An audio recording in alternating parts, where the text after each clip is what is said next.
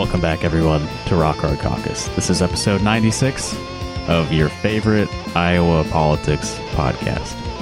My name is Justin Comer, and I have my co-host Natalie with me right now. Hey! Hi, Natalie.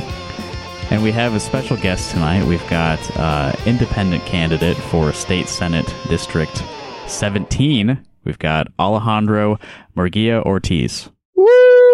You did it! Yeah. How did I do? How did I do on That was great. That was pronunciation? really good. Okay. Whew. Yeah, I apologize for my nervousness. I had the tweet ready to cancel you, but I get to delete it. Yeah. Listeners won't know how many attempts I cut out and edit out of the final product. No worries. I got them recorded. Wait, I'm recording you. You're not supposed to record me. I know the law. I know my rights. One party state!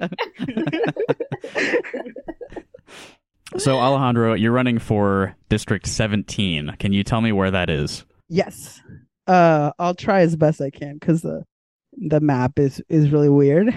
Broadly speaking, it's the north and northeast part of Des Moines. So this is like a speech I have memorized now, but on the west side of the river, it's like everywhere north of the interstate, but like east of Beaver and 42nd, kind of. Okay, and so then... if you're listening and you live in, if it sounds like you live in that description of a geographical area, listen closely. Yes. You've got like your Drake neighborhoods, your Riverbend, where I live, where I am right now, which is the lovely Riverbend. I love all my neighbors; they're great. And then on the east side of the river, we've got like everywhere north of Court. So East Village, the Capitol.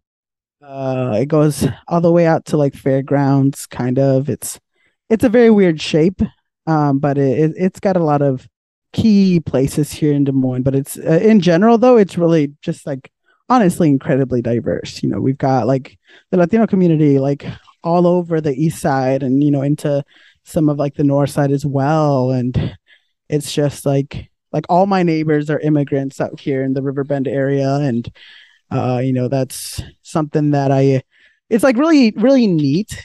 I guess it's just been pretty cool to meet more of my neighbors and, kind of like look out a little bit further into the east side where I know a lot of the folks in my community as well. So it's been nice. Yeah. It's a great place. I think you started this campaign back in December. Is that right? December. Yeah. Yeah. I was the first to announce. Maybe. As far as I know, I've done fact check. We believe you. It's correct. I announced 2 years ago. So that should mean that you have the advantage, right? If you've been campaigning the longest.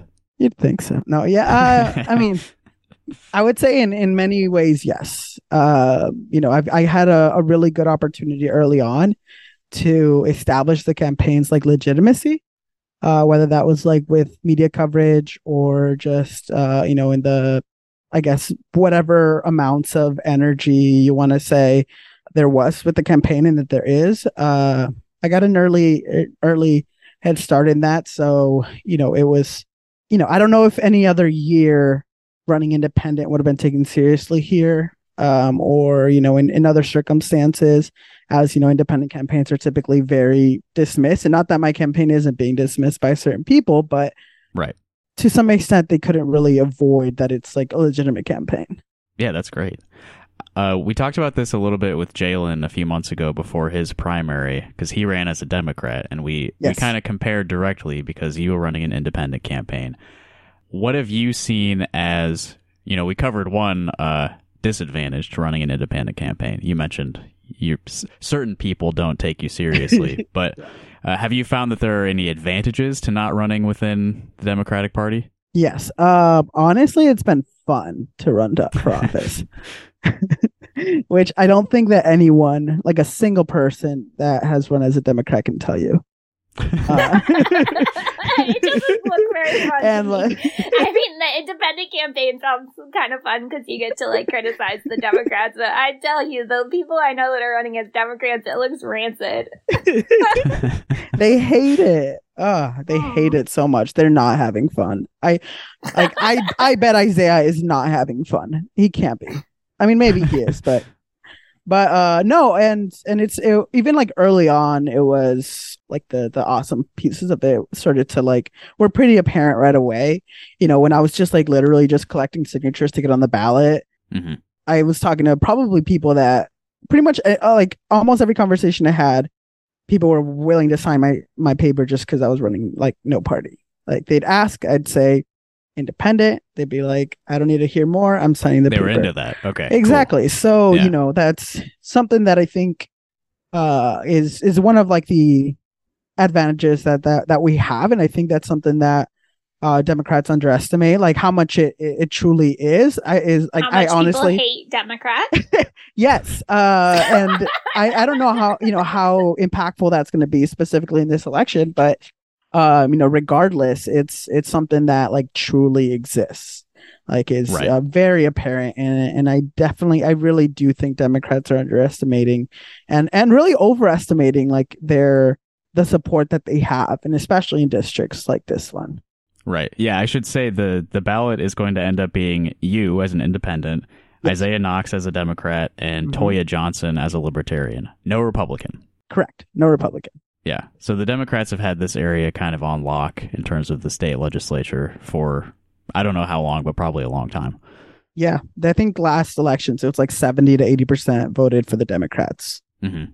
So when you've been contacting people directly, like knocking on doors, stuff like that, meeting people in your district, and have you found that people, other than the people who are excited that you're running an independent campaign, have you run into people who like are loyal Democrat voters and are not willing to hear you out? Probably. I mean, not a ton, like truly not a lot, and this is something that I, looking back at, like when I knocked doors for Bernie, for instance, like, face like a decent amount of that.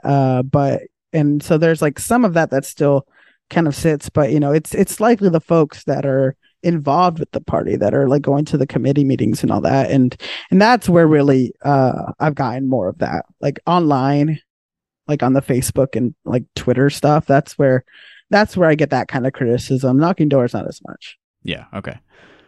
That's a very small number of people. Is the it's truly involved Democrats. and often it's like a really toxic space. It's like, we're talking, and it's not even like like most of the people in those spaces. It's just like the folks that get the platform or the folks that get the mic, and we see the same names, the same faces, and they're loud and annoying, but honestly, like all the people just like watching from the sidelines, like thinking back to like the Polk County Democrats group, Facebook group, and like when we essentially seized that space and kind of pushed the party out of it, and we were hearing from folks who like have been part of that group for years, and just like how toxic it's been, and just like happy to see them like be so loudly like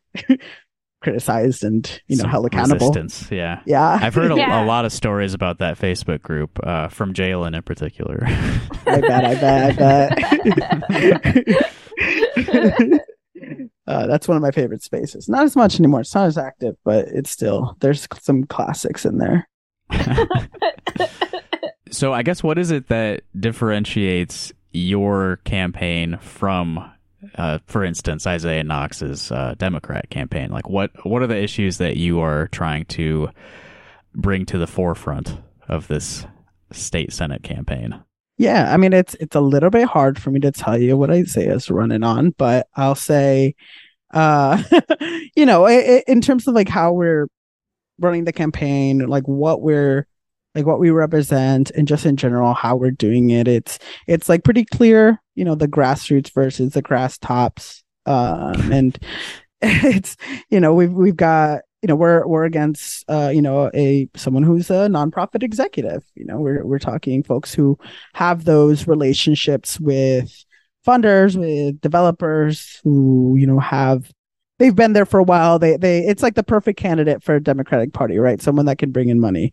And and more specifically though, when we're talking about how we engage with the public and such, it's as the grassroots, I guess. A lot of what we're trying to do is like use whatever resources we have, whatever platforms we have to elevate the work that like other people are doing. So in those conversations that we're trying to have or that we're having, we're asking folks like not just like, oh, what issues do you care about, but like what is something that you're trying to organize around, and can we provide you resources to do it? So, whether that's, anything around like tenants' rights and trying to form tenants unions to, I've talked to several workers, even someone from the Franken campaign, about unionizing, and, folks that, came to me for that, essentially. And it's, trying to, if we're going to be knocking doors, we might as well be knocking doors to talk about like, hey, there's a community garden near you as well. Like, things that are connecting folks. I was at the Riverbend like block party this weekend and was talking to folks about those things and like the current like mutual aid efforts that are happening, the Iowa Abortion Access Fund, things that people are doing that are actually going to prepare us for when this when this state capital inevitably just like strips more and more of our rights, right? So who are the people that are actually doing the work that's going to prepare us to, get people an abortion and if it becomes illegal in this state, or the folks who are organizing to stop the evictions of the camps and such. And there was a lot of folks who seemed very interested, had a lot of like the knowledge of anything from mutual aid to just a lot of those concepts, but weren't aware that there was like organizations and such, and which is still kind of surprising to me. But it's something that is like happening. There are folks doing really awesome work, and if I've learned anything in the last couple of years is that like I don't have a unique thought. So if I'm having an idea. If I have an idea, there's probably someone else that's having that idea. I just haven't met them. And that's something that I learned, and that has been really helpful in organizing, just to be able to as an organizer, not see myself necessarily as like some leader or anything like that, but rather someone that is able to bring folks together, and was able to do that within the last couple of years to just, either help try out some cool projects, or, even help establish some stuff that is still going on to this day here in Des Moines, that is, not just about every 2, 4, 6 years voting for someone, but rather, if we're going to be coming together for anything, we might as well be trying to be talking about the things we can develop here for the future. So having conversations about community ownership and like with my neighbors about, what if we bought plots of land? What if we bought property together, and rather than, it's easier said than done, of course, but these are very, very possible things in terms of like how we can really transform our community, trying to identify who in your neighborhood knows how to do CPR, who in your neighborhood knows how to treat someone that's having an overdose. These are, there's someone in your neighborhood that knows or can be trained to do these things, and we can have crisis response plans and crisis response teams just within our own block. We don't even need to like have like 5 snowblowers in one block if your neighbors and can just share it. So these are the conversations that I've been having, and it resonates with people, not because it's like this radical idea. Not that radical is bad, radical is great, but it's not because it's this radical idea. But honestly, it's from my perspective, it seems like it's the default of humanity. These types of relationships with your community, we've just been kind of stripped of that. We're in like a situation where we are very isolated and individualistic, and but when I go to Mexico, or when you go to other communities, these are just core pieces of what a community looks like, and what how communities form, and the fact that we're not like this, that we don't know our neighbors, that we don't share resources this way, was intentional, and it's something that seems unfeasible, but honestly, it's just so normal.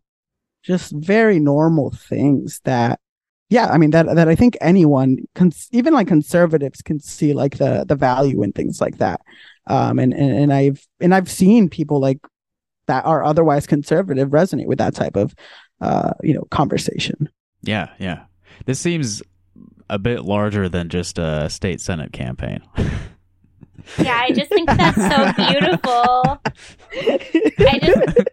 I love how you're always using it as an opportunity to elevate mutual aid efforts and to build connections beyond, like, you are not just, I never feel like you're just focused on getting into office. You're always trying to, like, build up all these organizations at the same time. So even if you're going door to door, you're talking to people about other stuff. And I just think that's so cool. And I think it's, like, extremely beautiful, especially when I see, like, an empty suit like Isaiah, who gets $5,000 from William Knapp Properties and is just like, what do you stand for? Like, why are you trying to do this? Versus, like, I am here and I'm using this time to build connections. I'm not just trying to get power for myself. Well, because, I mean, the reality is, like, regardless of, like, whether or not I believe that this is a legitimate institution, I don't. But regardless of that, like, even if I win, I'll win. I can't. Nobody believes that I can go in there and, like, pass, like, good legislation. Like, there's none. That Capitol is literally incapable of passing good legislation. Yeah. And if it's good legislation, it's, like, just not as bad as it could have been legislation. It's really the best option we have. Really, not even just in Iowa, but I mean, speaking specifically to Iowa, that's just not possible. And I think, and people are very much not dumb, and they know that. And having that honest conversation about how, like, literally the only way that we're going to, influence the laws is if, we're having these conversations, we're organizing, and then, hey, if we're able to have these pockets of organizing, I say we should be organizing in stuff that we find, like, not that you have to, like, make every space that you're in this, like, serious, like, space. Organizing can be fun or whatever, but, like, even, like, if you've got, like, a knitting club, like, organize. Like, even if you don't think something's political, you have interests in common. And if you implement just, like, organizing concepts and just think about it all as, like, advocacy, then you start to kind of shift the mindset, I think, of, like, how, like, what our role is really as, like, people who live here, and, like, what the role is of a state legislature, not just someone that, you vote for someone and then you just hope that they do something good or whatever. But when in reality, we can be organizing, we can honestly be collectivizing our resources, and then maybe we can show up to the governor's, like, front door. This is, and running for office, being in the legislature, it's a platform. It's a platform that typically is used to generate, like, more power and money for yourself or, like, your friends or your or stakeholders, I should say. So it's like, why not? If this is a platform that consistently gets donations, because honestly, like, sadly, a lot of grassroots stuff currently does not get donations. But, if we're able to use these resources to just be organizing, we saw it with Indira's campaign. If you're actually organizing around something, like, tangible, you can still get electoral wins. Yeah, yeah. It would be really cool to see you win this race, but obviously you've got a steep hill to climb. The Democrats have a lot of power in that district, and money. The power comes from the money. A lot of money. A lot of money. So it's good, though, that your campaign it's also got all of these other intentions behind it, that, you're trying to make connections between all these people doing all these things with all these goals. It's really noble, I think. Well, if I can get, like, a few people, like, talking to their neighbors about how shitty their landlord is, that's like that's a massive win, I would say. I think a lot about how the successes that conservatives are having right now are seeds that they planted 40 years ago, and how the things that we are doing now are, like, building systems that will, like, grow and grow and grow over time. Like, they did not overturn Roe overnight. Like, they spent 40 years on this campaign. And, like, yeah, they have a lot more money, but we have more people. And like, if we can start building these things now, years down the road, like everything builds on each other, and what you're doing is going to impact things in the future, win or not. I hope so. Yeah. And I think Alejandro is right that there is something just innate in human beings that, like, we understand like what benefits us collectively. And so it's not really like, even though the opposition has so much money, there is something within all of us that knows what's good or bad for us as like a species, a community. So I do think we have that going for us. Yeah, I mean, one of those, I think, examples that I think, we can really benefit from, like looking into a little bit more and exploring is the conversation about like the ownership over our labor, which is like a concept that, of course, the left is very familiar with. But I think a lot of folks that are typically in the right also kind of get that. And, where there are, anything from, like participation in unions, like a lot of conservatives in those spaces. Oh, and, yeah.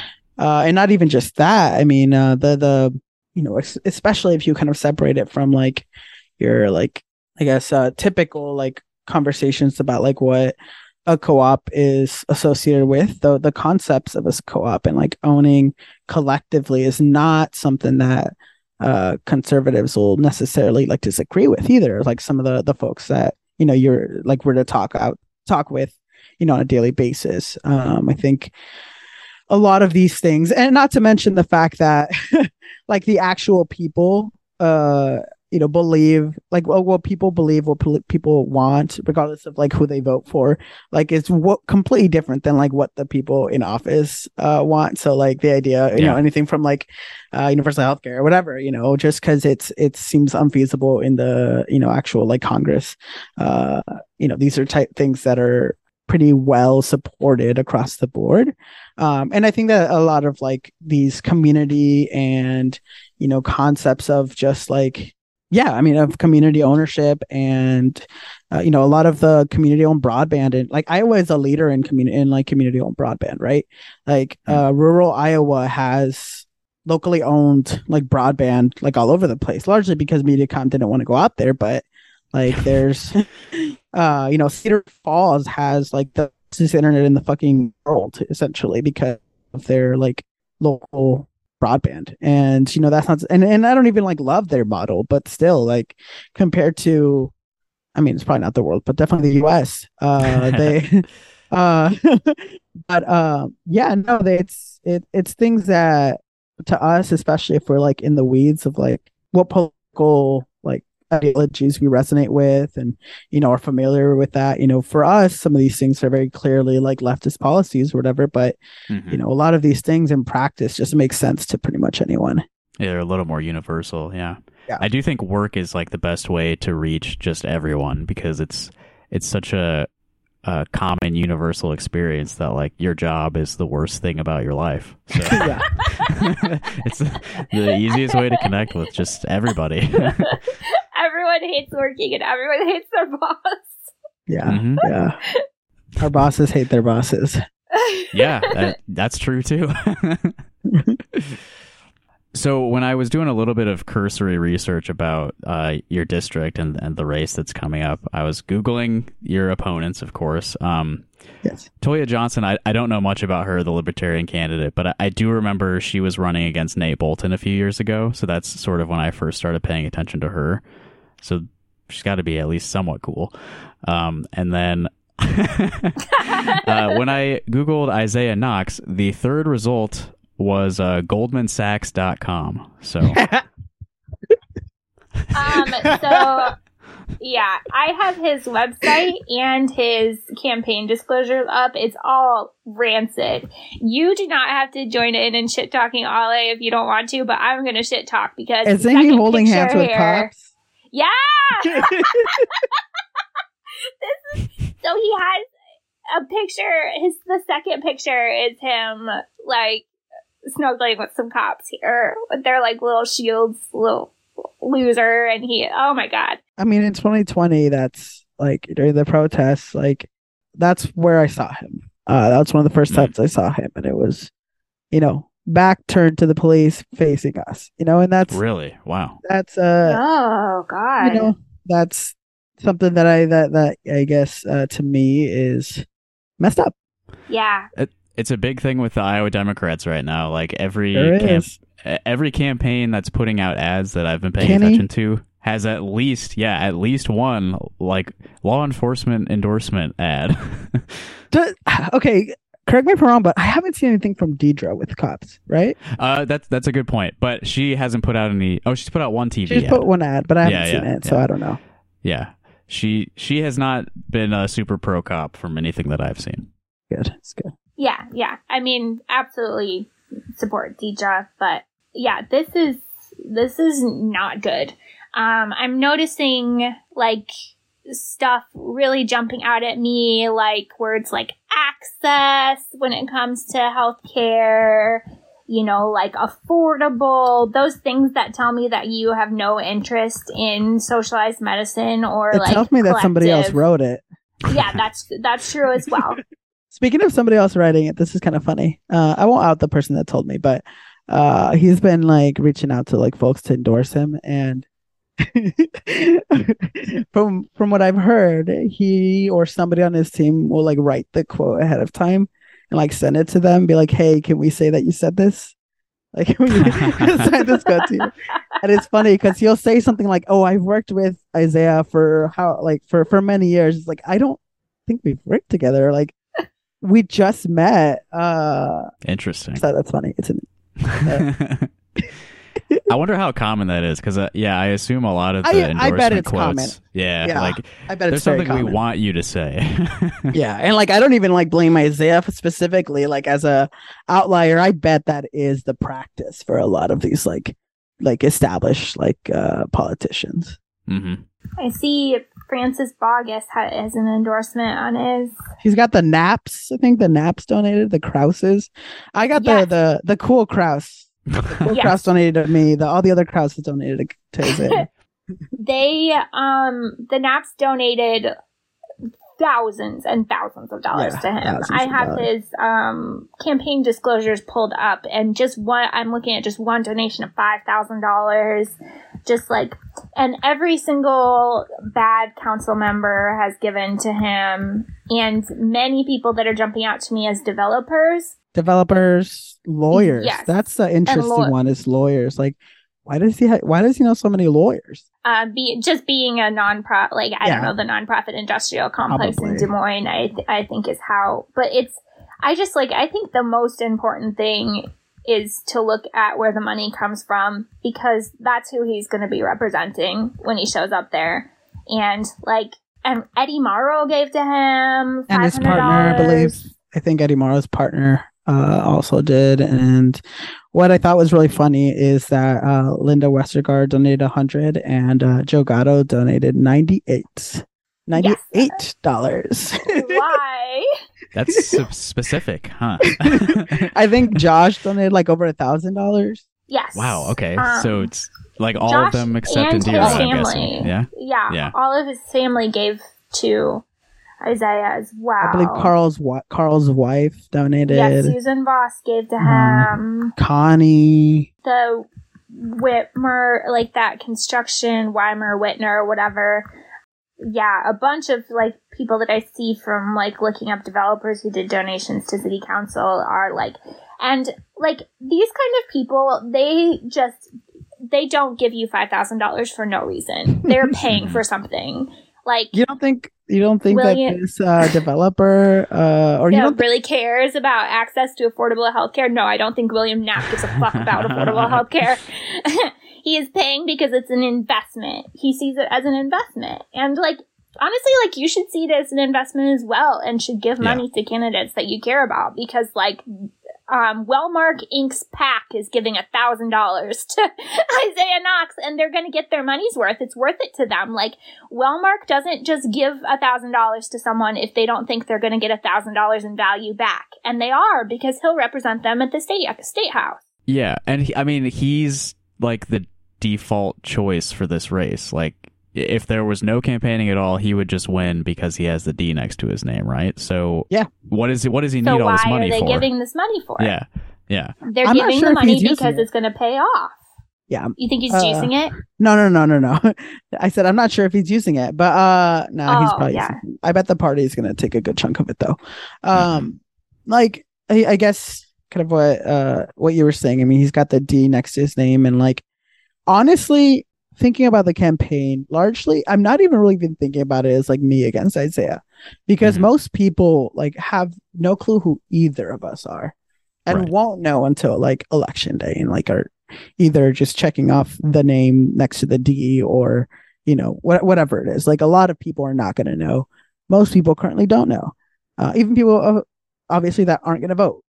No clue who we are and don't care. So really like what I'm up against, like the biggest obstacle I have is beating the letter D. That like D is what I'm up against. That's literally it. The D and the like money that comes with it. Oh yeah, that money, the D, the money that they get to use to, you know, I'm not sure if he's running ads, but I can imagine that, you know, if he feels threatened, which I don't think he feels threatened, so I doubt that they're wasting as much money as, you know, they would.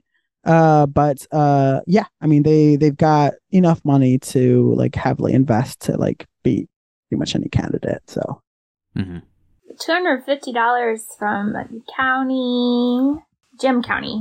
He's the developer brother, I think. Robert Sandwiches.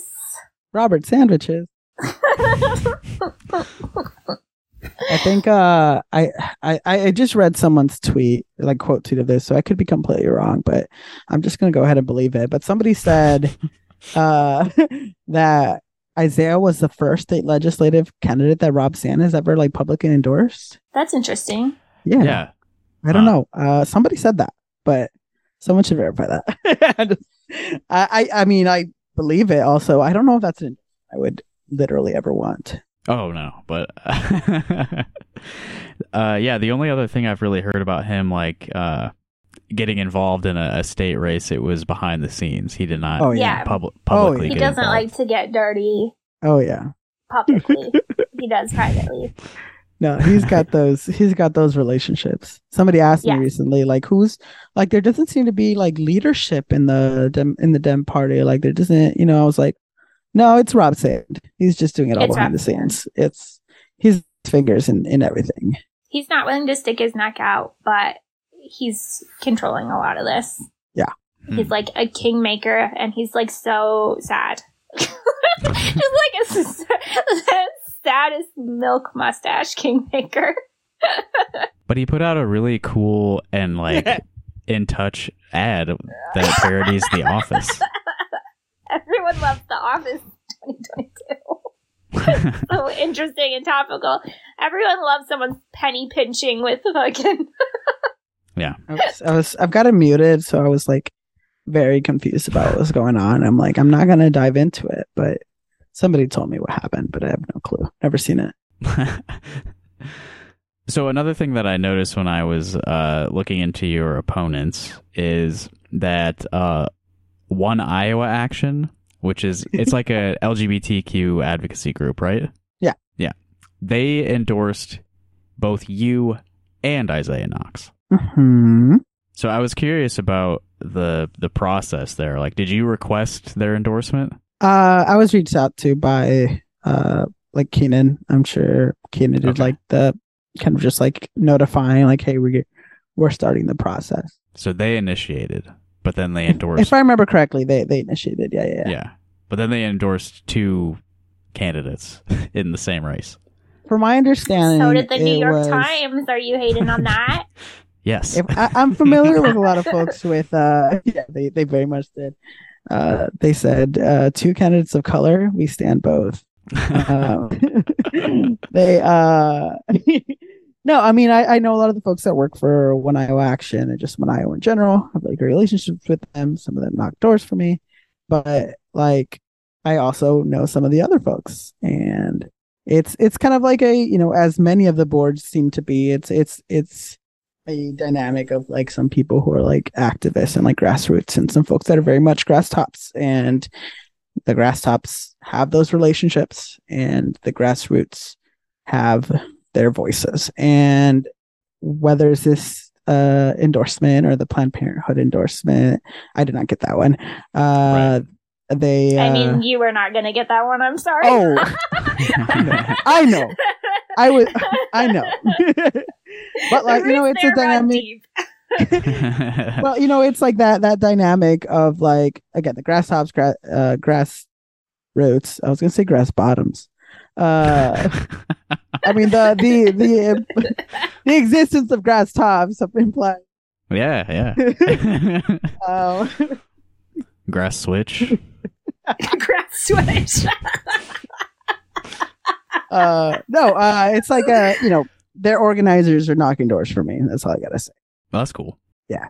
Keenan follows me on Twitter, so I'm not going to say anything bad about it. Cool. Keenan's cool. I mean, I can't speak to like what his set or what his intent was with the process other than just communicating it to me or not, you know? Right. Mm-hmm. They seem to be really cool. I know they knocked doors for Indira and have just been, you know, from what I've observed in the times I've worked with them, and they're cool.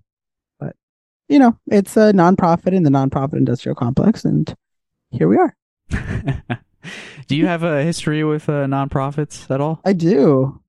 I've worked quite a bit with nonprofits. You know, it's an interesting dynamic, especially if you work for like a national, like big nonprofit. And you know, we actually, like where I currently work, we split off from like those national relationships because, you know, those like centralized decision making processes are just garbage and slow down the process so much and are just so like, I mean, it's always about funding. I mean, it is, even if you're a small nonprofit, you know, an independent nonprofit, but you know, your job could be gone in an instant if you're not like the one directly with the relationships with those funders or have some kind of fundraising strategy. Sadly, it's all just about fundraising. And, you know, I'm luckily get to completely distance myself from all that.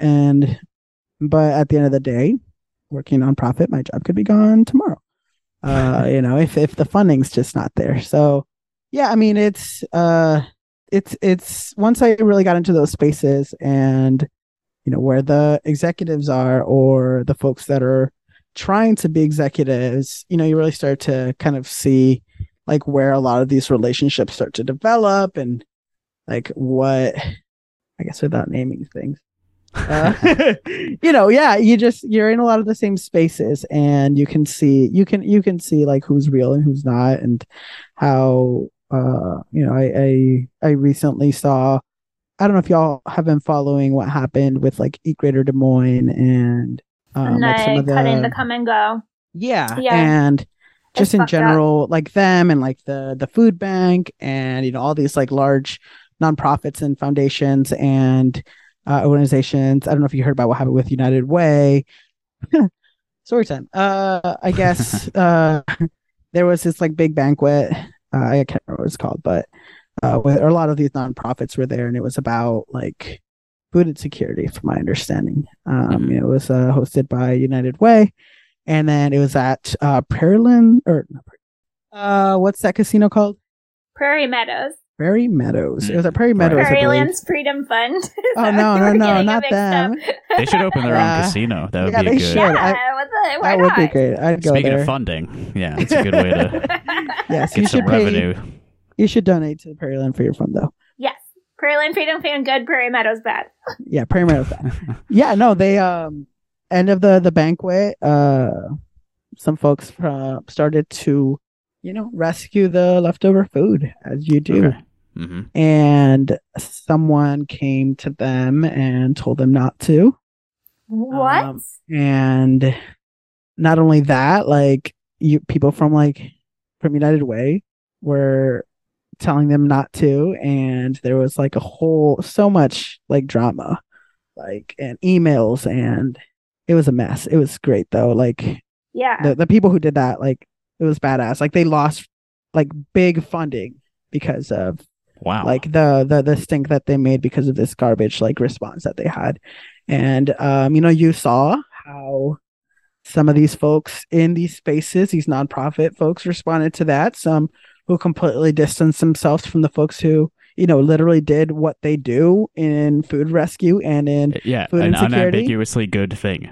Right. And and just using like bullshit like excuses for why they didn't want them to do it, about like food safety, when like the people rescuing the food are the people who are experts in what food can be rescued. Like these are people who know what they're doing. But yeah, and then you see like they stopped getting, from my understanding, they lost some of the funding from United Way, and who was like a major source of their funding, and that's kind of what happens if and not to mention that some of these organizations are actively lobbying against a lot of really important measures for fighting food insecurity, because then they lose their power, right, around whether that's the food bank or some of these large nonprofits that want that power to control like this honestly market. I mean, that's really what the disgusting. Come and Go stuff was about too. Was that they have to have the exclusive ability to be the person to rescue from Come and Go, and so it can't go to community fridges. It's just so fucked up. I just hate nonprofits. Like it's just fucked up. I mean, there's wonderful ones, and like but and unfortunately, this is seemingly one of the only ways to do some of this work that has been like semi-sustainable in like our current system. But at the end of the day, like they're still very like top down. They're not willing to disrupt.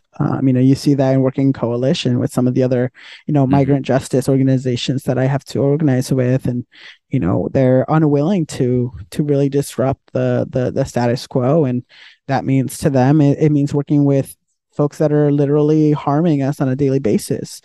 Yeah, these nonprofits still exist within the larger system of capitalism, and it's like you gotta make a niche for yourself and keep that rolling so you can keep what you have, which is they're invested in their own existence. Like and whether that's something that kind of exists in pretty much any space, right? Like whether you think about we're incentivized for, across the board. The Democratic Party, these unions, like these are spaces that are so invested in their own existence that they're willing to like literally throw us under the bus in order to continue to exist.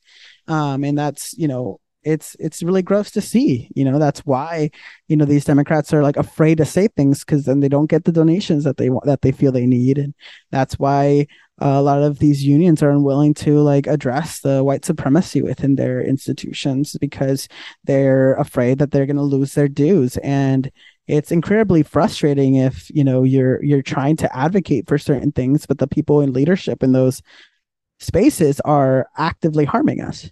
And competing for dwindling foundation money and like taking on more and more responsibility. The pressure is just building on nonprofits. And I understand how it happens, but it doesn't make it moral or correct. Like, I understand why they panic. Like, you don't want to lose grant streams. You don't want to lose foundation funding. You don't want to piss these people off. Like, I understand why it happens, and you tell yourself, like, oh, this mission is so important that, like, it's okay if we do these things along the way in the service of the mission or whatever.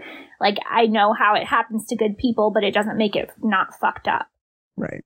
Yeah, and at the end of the day, even, like, we're all expendable. Like, no matter how much you've gathered these resources to keep your own position, like, stable, like, they could cut you at a moment once you become, less of a benefit to the actual, powers. Yeah, if you don't have capital, like, you're instantly, like, you're at their, you're there, like, at their whim. But some people, they get to be that person for them for a very long time, and they use that power to, even without the capital, they use that power to, just try to get more power, and to try to get capital. Yeah, sacrifices have to be made to actually create the better world that we envision. I went to pull up your website, Ale, which it honestly has like the most incredible graphic design. the most beautiful art that I have ever seen at any campaign ever. I'm not just gassing you up. Like, it is incredible. Your website is beautiful. The art you sell is beautiful. I love your signs. It just is mind-boggling to me. It's so cool. But when I went to pull up your website, I saw they had an article about you in Yahoo. That's so cool. I'm angry because it calls you a Gen Zer, and that makes me feel is it the Chegg one? Is it the Chegg did a thing on me? Let me see. It's from Yahoo. Yep, Chegg Life. Wednesday, October 5th. Yeah, I cheated in college. There's a beautiful picture of you. We're witnessing the first wave of Gen Z candidates, and I think that's really beautiful. But you're younger than me. I'm a young millennial. I was going to say, if you're actually Gen Z, I don't know if we can continue this interview. Oh yeah, I'm not. We're very bitter that we're aging. We're clinging to relevancy. I'm almost 30. Oh, you're barely younger than us. Yeah. All right. Yeah. These people just think that anyone younger than 50 is. I mean, if we're talking, the people that are like running and like it's on a scale, yeah. Yeah, I'm a toddler. Still learning how to walk. Speaking of this is a beautiful article. Sorry, go ahead. Speaking of your website, yeah, I did review your bio today. And I saw that you were born in Sioux City. I was. Also, sorry, website graphics. I did most of that. Someone wants to hire me, just message me. Nice, yeah. If you want a beautiful. Cool website with good color choices. Yeah. Yes. And apps, Ale, they are selling gorgeous posters too. I have one hanging in my dining room. Just beautiful, beautiful art, like just putting out really beautiful things in the world. So at the very least, check out the merch and the website. Cujo. It's beautiful. Cujo did that one. Follow Cujo. He's great. But sorry, you were talking about my bio. Yeah, I just brought it up because I was also born in Sioux City. Oh, nice. Just wanted to make the connection. Sick. Do you still have people there? Because I kind of don't. My mom's there, my sister and my brother. One of my sisters and my brother are there. And, cousins, distant family. A couple, like, close friends, from high school. But for the most part, like, other than that, not a ton. But, get it. Still make my trips every once in a while. Yeah, I haven't been in a long time. But, yeah, I think we left when I was, like, 3 years old. So I don't have a lot of like. Yeah. No, I did. I grew up there, and just before like left for college, and then didn't come back. Pretty much. Mm-hmm. So, how can people get involved? Well, how can people get involved? When is this airing? Probably in the next couple days. Yeah. Okay. No. So we're knocking doors. We're texting people. We are trying to create spaces for folks to organize. So even if you don't want to knock doors, just to tell someone to vote for someone they don't know, you can talk to me if you want to organize your workplace, if you want to organize your apartment, if you want to start a worker co-op and don't know where to go, if you have land that you want other people to use, if you have property that you want other people to use, if you know where the vacant houses are, if you any of those and many other things, if you want to start a community garden, you want to help somebody else's community garden, if you want to any of that, you can connect either on social media at Ale4 Iowa, or you can email ale@ale4iowa.com. But yeah, we are knocking doors and we're paying people. So if you want to knock doors, we'll pay $50 for this is revolutionary. Yeah, that's so cool. We have some money that I kind of just figured rather give it to people, or to, we've donated some of it to like some of the mutual aid and stuff, but primarily if we can give it to people rather than like a billboard, or we will do some advertising and stuff, you'll see that. But if I was able to allocate a good chunk to knock some doors, so if you want to do that, sign up at aleforiowa.com/knock. Not knocks, knock. And I should have done knocks. That would be so funny. Because like he's kind of using that pun, so like it would be so funny. Opportunity yeah, if I would have, what if like I just appropriated it and just started using it? That would be so funny. But no, yeah, if you want to knock doors, $50. We're also, like I said, text banking. We'll probably do some more phone banking, doing events. So check it out. I haven't posted it yet, but you might see it on my website because I got it all created. Got some posters doing out, but I'm doing a brew tour. Which like the Do Tour. Like the Do Tour thing. But it's a brew tour where I'm going to some coffee shops and some breweries, and it's all going to culminate with a Tony Hawk Pro Skater tournament. So if you want to enter our Tony Hawk Pro Skater tournament, you can go to aleforiowa.com/brew-tour, I think. Nice. I will, of course, include a link to the main homepage of the website in the episode description for anyone who is having trouble finding it.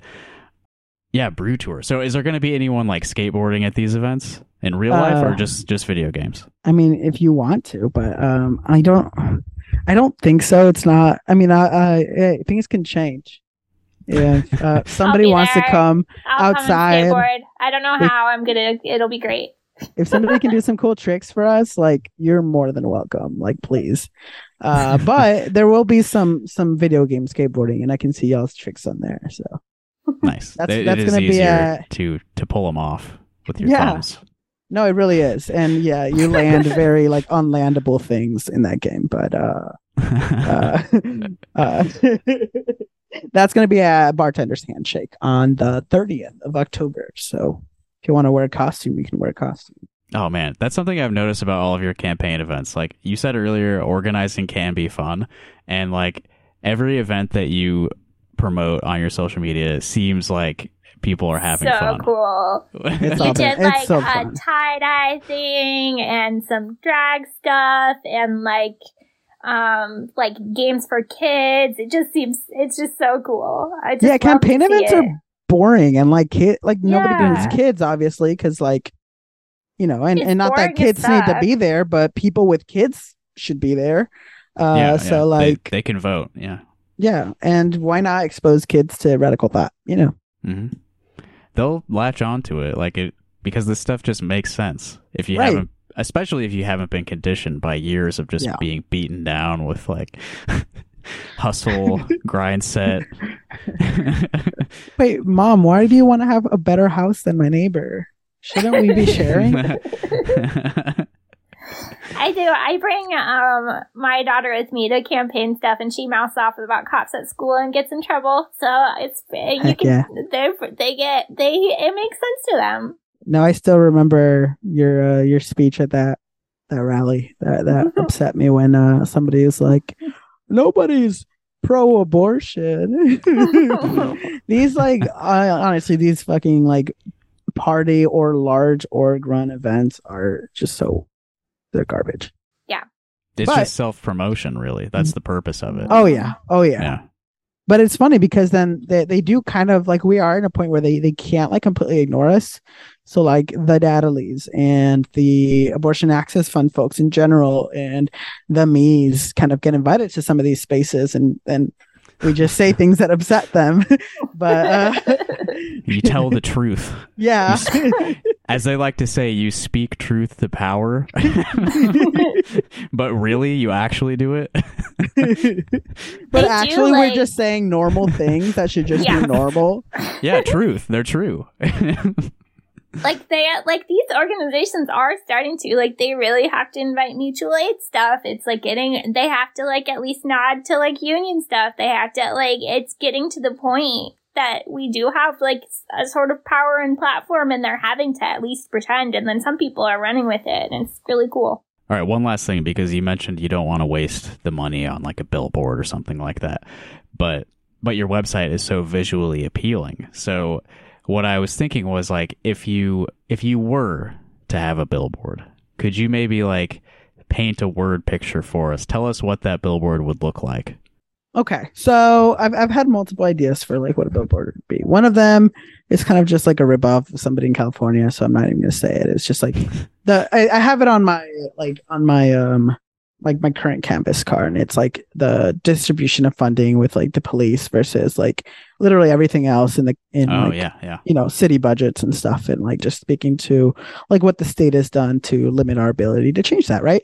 But more fun versions of this is like I started painting these like huge like wooden signs, and like I kind of did them in the style of like what I grew up with in Mexico, which is like when there's like a huge concert or there's like a campaign going on, like they're just painted on like walls like all over the place. Like you can't put a pin anywhere on Google Maps in Mexico, walk a few blocks and not see something like that. And it's like so I kind of wanted, the east side kind of has that vibe already.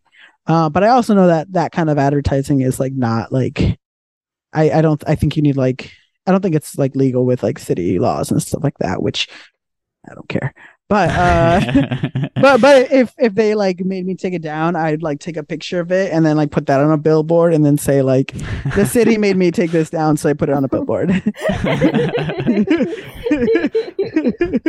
That's what I would want to do. That would be great. Yeah, I would love that.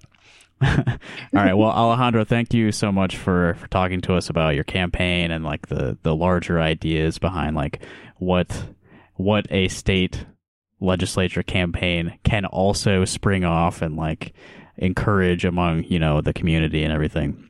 I think we learned a lot. Thank you. Oh, this was fun. Thank you for having me. Y'all are great. And everybody go to ale4iowa.com. Again, it'll be in the episode description. Click on that and help out if you can. Thank you. Buy a poster. Okay, sorry. So, we have one more thing. Yeah. We got to do. We got to say one more thing. So there is a family in Iowa City with 4 boys. They young children in school. They're in a domestic violence situation. The mom has sickle cell anemia and has been denied Social Security 3 times, and they are have had a bunch of loss and are desperately trying to keep themselves with a roof over their head and get the kids to school. So I wanted to plug the mutual aid fundraiser for them. It is at mutual-aid-saves-lives. So that is on Venmo at Mutual Aid Saves Lives. And then on Cash App, it's Mutual Aid Saves Lives with no dashes. And I can personally attest that this is going to an organizer who will use the money to help this family in Iowa City. So if you have a little bit of extra, throw it to Ali's campaign or throw it to this family that is trying to keep a roof over their head and keep the kids in school while they're dealing with a pretty horrible situation. So thank you for letting me hop back on and record that. Yep, that's someone we trust, someone who is close to us. So we can vouch for this. Yes, the money is actually going to keep this family in a hotel with a roof over their head, desperately trying to get them in a permanent housing situation. But Shelter House in Iowa City and domestic violence advocacy, it's really tough for them to place entire families. And so they're struggling right now and just need to keep a roof until they can find permanent placement. Yep. And those links are also down below. Scroll down in your podcast app or whatever. All right. Thanks.